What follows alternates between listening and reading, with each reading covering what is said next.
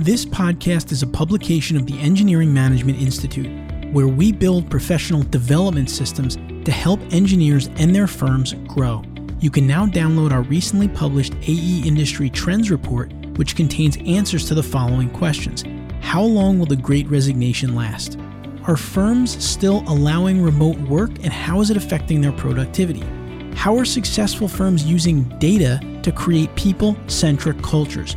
You can find answers to these questions and more in our latest report, which you can download at engineeringmanagementinstitute.org. Welcome to this episode of the Engineering Quality Control Podcast, a podcast focused on helping engineering professionals ensure their projects are of the highest quality. The goal of the show is to provide strategies and concepts to help ensure that you can address quality control on all of your projects. I'm your host, Brian Wagner, a licensed professional engineer, and in this episode of the Engineering Quality Control Podcast, I'll be talking with Andy Bennett, the Regional Vice President at Pannoni Associates, about quality control on their projects, how they're standardizing things and working across many offices to have consistency. We also dive into a little bit of stormwater and our experience in how standardizing things can be a benefit. So let's jump right in.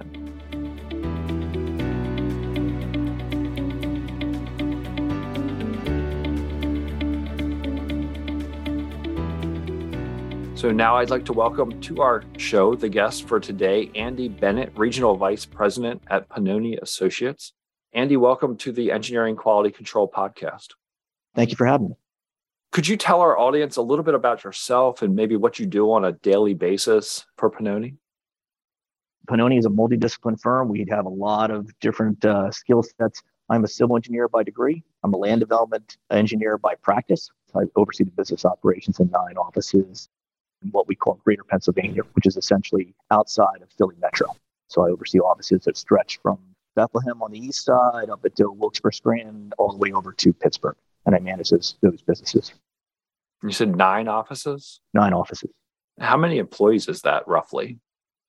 We have an interesting hybrid model splits us up, but I'd say the population in those offices is probably about 200 people. Some of them are maybe about half of that is my direct reports. The other half I have kind of an indirect relationship with because they're discipline-based in some ways, but that's generally what the population is. And some of those offices are more than we will have in the future because we had some recent mergers where these came with offices, and over time, 5-10 years, we'll merge the operations together. So it'll probably get down to more like 5, 6, 7, somewhere in that range. Where you can cover geographic. I imagine you're probably duplicating some geographical areas then, different offices. Correct. That would play into a little bit of the quality of the work as you make acquisitions and you bring people online that may have been familiar with a different standard or a different expectation. And I know that's part of the acquisition process is getting to know those key individuals and the purpose for hiring or buying out somebody. That brings with its own kind of unique challenges, doesn't it? It does. I mean, the acquisitions that we've experienced in my region recently have been, I'm going to say, smaller, 20 to 30 person or firms, and they have their own way of doing things. We're a larger firm, we're 1,200 people, so we have a more standardized way of doing things and trying to get them to integrate in successfully without wasting a lot of their time, having them be frustrated over new processes is an interesting exercise. But I think we've been pretty successful in doing it. And we're always not afraid to change either. So if somebody shows us a better way, we're not afraid to adopt some of their aspects also, and they know it. So that gives them some ownership, some buy-in, some agency. But we do have ways that we do things, and generally, like a small entity, they have the way that they do things. So getting those things to match up is an interesting proposition. Right. And we talk about that a lot. And I've talked about this with other guests that I'm in the land development realm as well. So there's no good, even PE test really for that because it's so diverse. Sometimes I feel like there's the transportation aspect, there's the water resources aspect, you have the geotechnical aspect. Like there's so many different things that come with land development, and that's any engineering. And with that comes experience and ideas and those, I don't want to say set in your ways, but if you've been only taught one certain way, it's kind of hard to change that if you don't understand how it could be easier, or maybe it's harder. And I think it's great that you're willing to make those changes, that maybe just your way isn't always the set in stone way, right? You need a way, but I always say, like any of these practices, and I'm big on standardizing things, but they are always living and breathing processes. And we should always be looking for continuous improvement. So if someone shows us something better, we'd be silly not to adopt it. That said, as you know, being an engineer, the engineers by and large are pretty confident that their way is better than your way. So there's some of that people management that has to occur too. I did search and rescue training with my dog for about 10 years. And the one thing that the running joke with dog trainers was the only thing two dog trainers would agree on was what the third dog trainer was doing wrong. There have been times in my career where it's the same thing. The only thing that two engineers sometimes will agree on is what the third engineer didn't do right. What I tell people is that there is more than one right way. That said, there are wrong ways. There are things that are absolutely wrong and we shouldn't do those. But there is generally in life more than one right way. We're just going to pick the way that works best for most people. It goes back to learning styles, even that some people are visual, some people have to do it to understand it, and other people can just read it and be like, oh, I got it. Being able to be accustomed and make those changes is a commendment to you and Pannoni, and it's something that we all need to embrace. The only constant in life is change. So we need to understand that things are going to change and we need to adapt with them. I remember my first company was a large international firm. It was like 2,500 people. And they were very rigid in a lot of ways. And I don't mean it in a bad way, but they would tell you whether stormwater was one word or two words. And at first, I really frustrated me. I mean, I came out of Lehigh with my master's, all gung-ho with myself. And I'm like, why do they have to mandate this or that? But what I realized, and why I believe in standardization so much, is that it freed me to think about what I should be thinking about. I shouldn't be worrying about whether it's one word or two words. I should be focused on the design and creativity that's required to perform my job correctly. We, especially in my region, like to standardize things because I think it frees us to think about what we need to think about and not trying to reinvent a process or adapt somebody else's process as because we're forced to or anything else. You know what you got to do, and then you try to spend your energy wisely. I think that's a great takeaway for our listeners, that's one of the ultimate benefits of standardizing things. It allows you to not have to think about what is standardized, right? Right.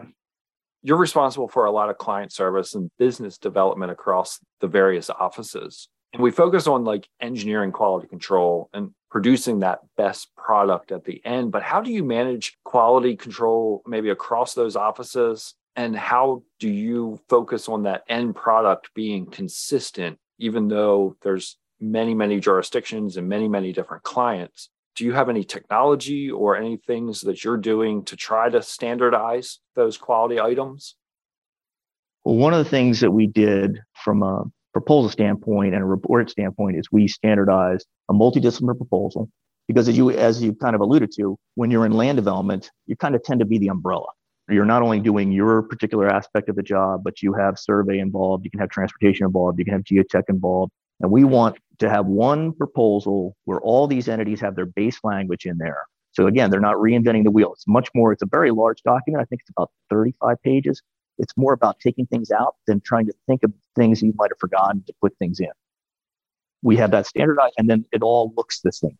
From each discipline, as they give us their input, it all looks the same. We have a limited service agreement, which we use as almost like a PO kind of document. It's a one page up to about $15,000. You should be able to describe the scope in bullets. There should be no ambiguity. It should be really clear. We're going to set 5 pins on this property, that kind of thing. It's usually one discipline. And then we attach terms and conditions and fees and stuff. But it's a very clean way to get information to a client. And then we have a process and we have reports that look the same. So it doesn't really matter, at least formatting wise, it doesn't really matter what discipline is creating the report. They should look and feel like a Pannoni report.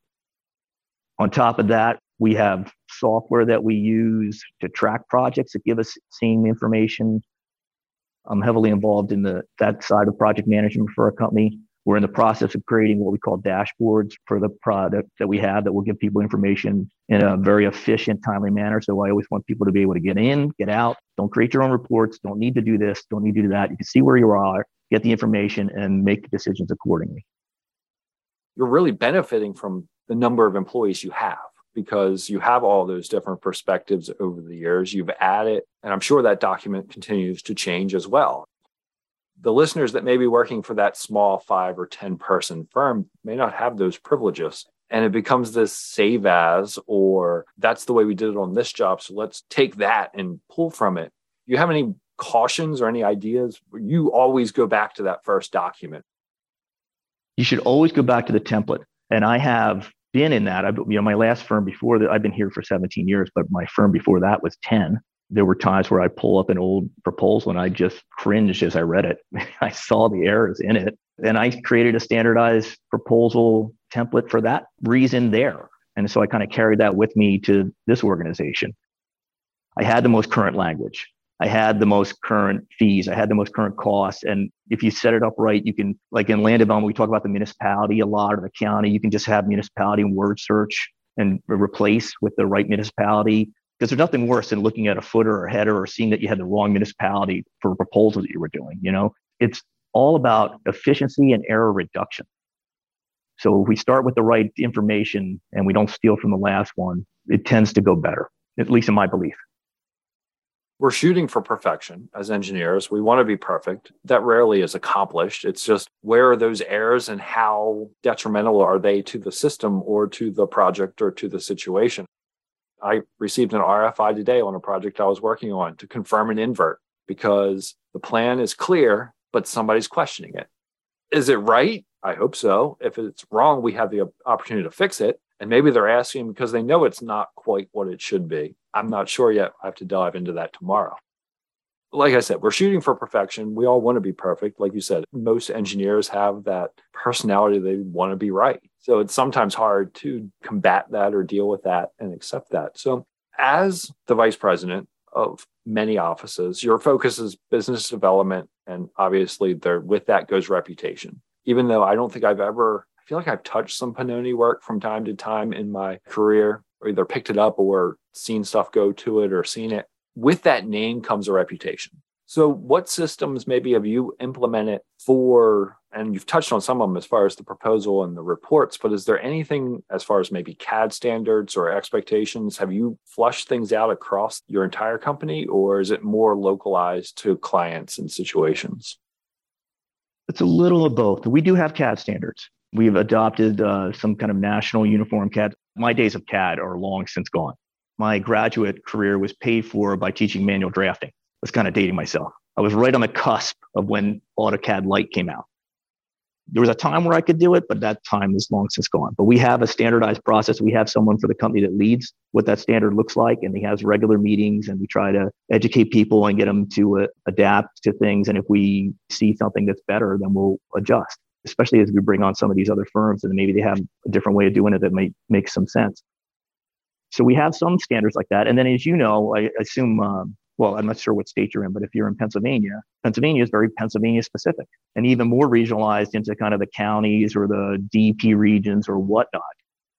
I've never had a license in Jersey, even though where my home base is not far from Jersey, because the rules are different. You go through the approval process, it's different. The calculations may be similar, but the rules are different. And even now, as stormwater grows from state to state or changes from state to state, it's not necessarily exactly the same. So we have then standards that are kind of more localized or state-based. We have a group, and my expertise or forte or passion is stormwater. So we have a group actually of just Pennsylvania stormwater people. They get together regularly and talk about different ways to solve a problem, what the DEP is saying in their region, what's the best practice, making sure that the reports that come out of Westchester look like the reports that are coming out of Penn State, or State College. We have a lot of that kind of interaction with people that seem motivated to be on the same page. And I think we've always had an entrepreneurial spirit, but we also have a spirit of learning in this company that I think is, when you get these people together, they're excited to learn from each other. So that helps. That's great to hear that and know that you're taking and making that investment into the staff and into sharing those ideas, because it only benefits your clients. So it only benefits your reputation. It only benefits the ease of getting things approved or having those examples and having those relationships. When I worked for a big company for a little while, and it it was really fun sometimes to get a phone call from somebody in a different office because they're just brainstorming. They're just like, hey, have you ran into this before in any of your jurisdictions? Because I'm in Maryland where stormwater is a challenge at times in Maryland. I've said, and I imagine most of the municipalities and things, especially in the land development realm, where I don't think I could ever take a stormwater plan from one jurisdiction, submit it to another jurisdiction, and get it approved on my first try. I just feel like that's almost impossible because everybody has different notes or different expectations or different clarifications like that. The water quality calculations are different. I don't know how Maryland is. Pennsylvania is municipality based. So you got 2,500 municipalities and all of them have their own tweak on rules. And a long time ago, probably 18 years ago or so, I was part of a Pennsylvania Housing Research Committee that had like the Governor's Action Committee tied to it. And we looked at a bunch of the SALDOs, the subdivision and land development ordinances across the state, trying to find similarities and eventually come up with a guiding document to help people. And what we realized is it's just a bunch of lay people making it up. So the rules are just so bizarre. And then you add in the layer of the DEP and some conservation districts, like, so we go DEP and then under that at the county level, they have a county conservation district. And some county conservation districts will let you use this solution, while other county conservation districts won't. And so there's consistency, but then there's some peculiarities or idiosyncrasies that you just have to be aware of. And if you don't do it on a regular basis in that particular area, it's a struggle. And we'll have people that'll help out in a project, say we've had it plenty of times, like in my area in Bethlehem, Pennsylvania, Northampton, Lehigh County, we'll have somebody come from another office and start to perform land development stuff. And I'm like, you got to let us review it before you submit it, because you got to know, because we know the quirks. It's a funny world like that. You can standardize a lot of stuff, but then you got to know all the little ins and outs and idiosyncrasies. I mean, that person coming in to do that or help you from another office, it can be very beneficial because it's a new perspective. But if you can't get it approved, there's some give and take there. And the geography of the state is so diverse. I mean, we have in the Lehigh Valley, it's in the valley itself, it's heavy limestone. It's a lot of karst terrain. It's a lot of sinkholes. And then you get up into the hills and it's more shale and maybe some glaciated rock. You get up towards Wilkes-Barre, Scranton, mines everywhere because so much coal came out of that area. So you really do need to know what's underneath the ground in those areas because there's a lot of pockets and tunnels and stuff like that. And you go out to Pittsburgh and it's a whole nother world of geology out there with slipping of soils and all kinds of other stuff that occurs. So you got to know enough to know that you don't know something too. Know enough to stop yourself and ask a question.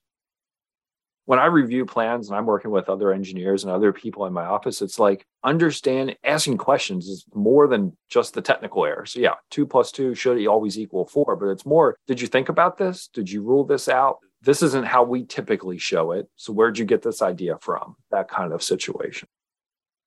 The one thing that does concern me is CAD or other software, because I always say, like, it's only as good as the person that coded it. So there's a software now that is heavily used, and in its infancy at my last firm, I got it because it wasn't expensive. And I asked so many questions, they let me start beta testing it. And I found major flaws in it. And it was not that they weren't good engineers or scientists. There were just things in there because they were based in like a coastal plain of Georgia. That's the way they did things. And it's different than the way that we need to do an analysis in Pennsylvania. And so they didn't contemplate like inlet control. I thought the thing was functioning the way my background would indicate, but it wasn't actually. And I've seen that also at times with CAD and other things. And we saw it once with a structural calculation where it said the thing was fine, but a senior engineer looked at it and went, well, that doesn't make sense. It's only as good as the person that coded it. And we have so many people that just assume because the answer comes out of that machine that it's correct. That scares me. You have to have the ability to, like in any situation, look at does that number seem right? Is that in the ballpark?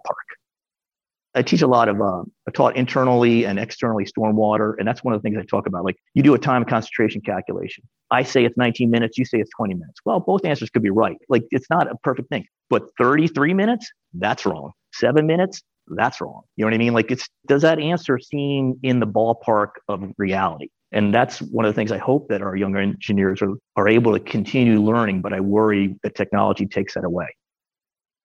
I've ran into that same situation myself where back when I learned TR55, I learned it on worksheets. When I did a weighted CN, I knew that my number has to be between 98 and 60. When you get a number that's not that, it's wrong. Whether you did it right or not, it's wrong. understanding and recognizing that of what the expectation is, I went through in the company I work for, we standardized a lot of Excel sheets and worksheets for stormwater calculations.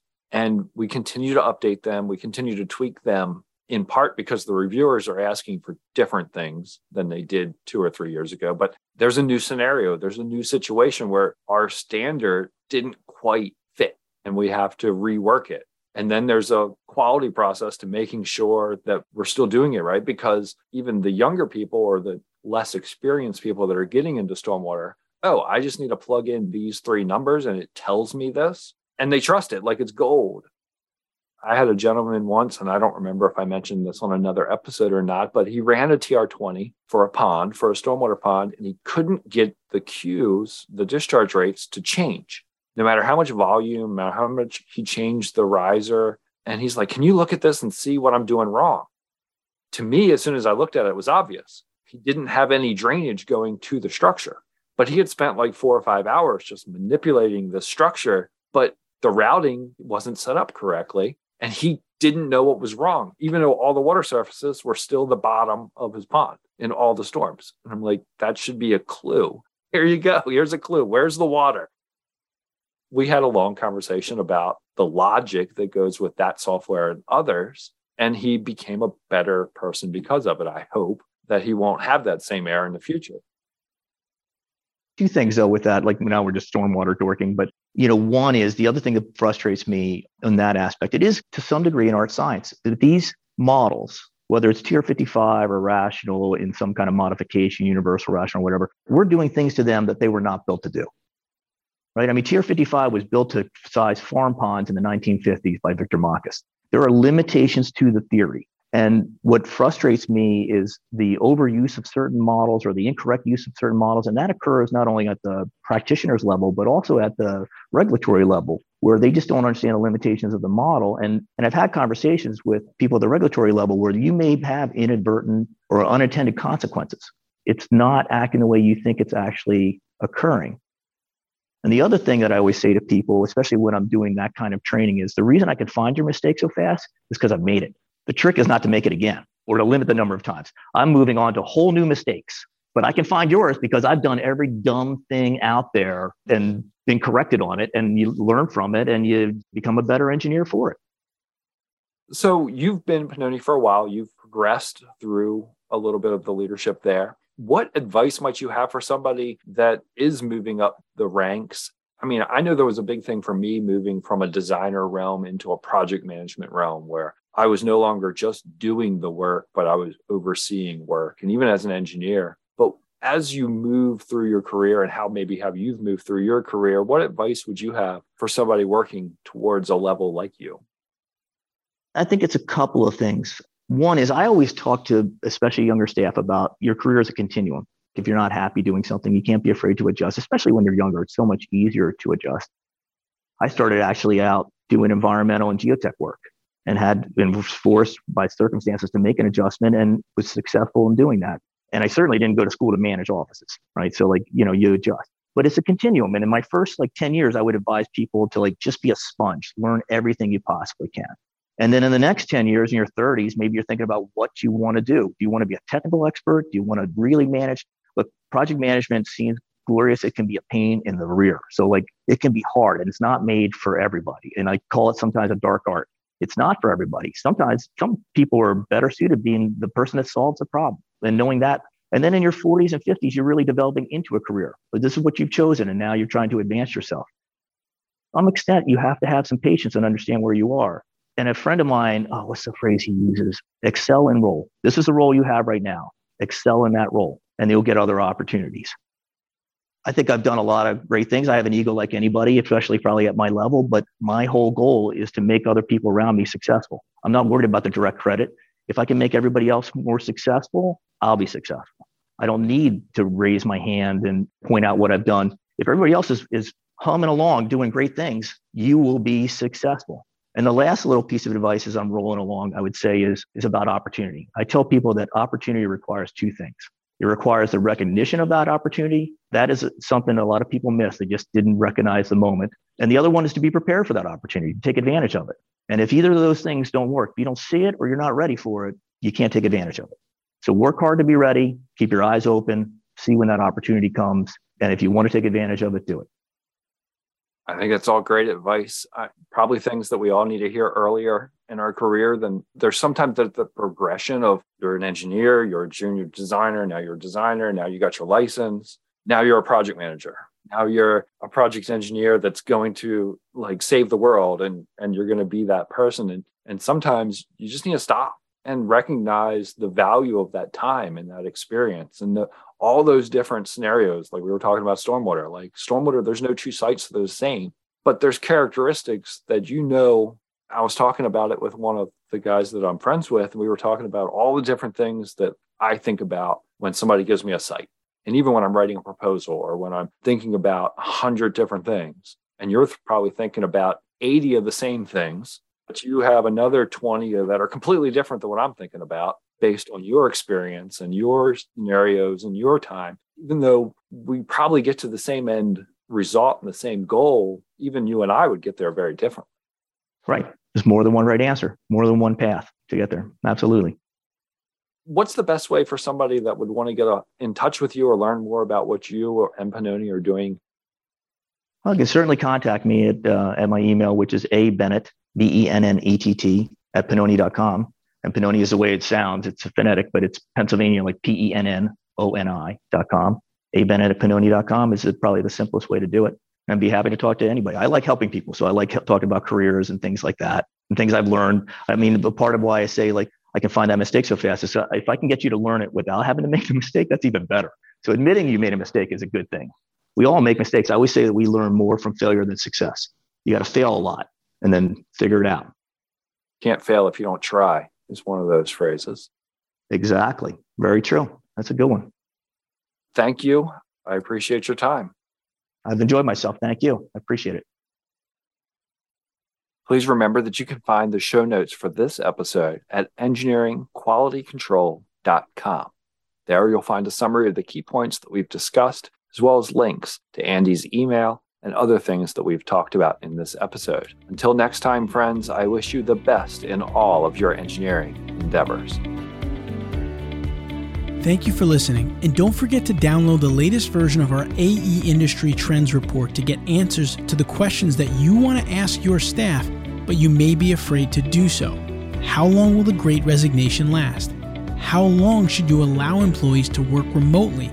And how are successful firms using data to grow sustainably for the long term?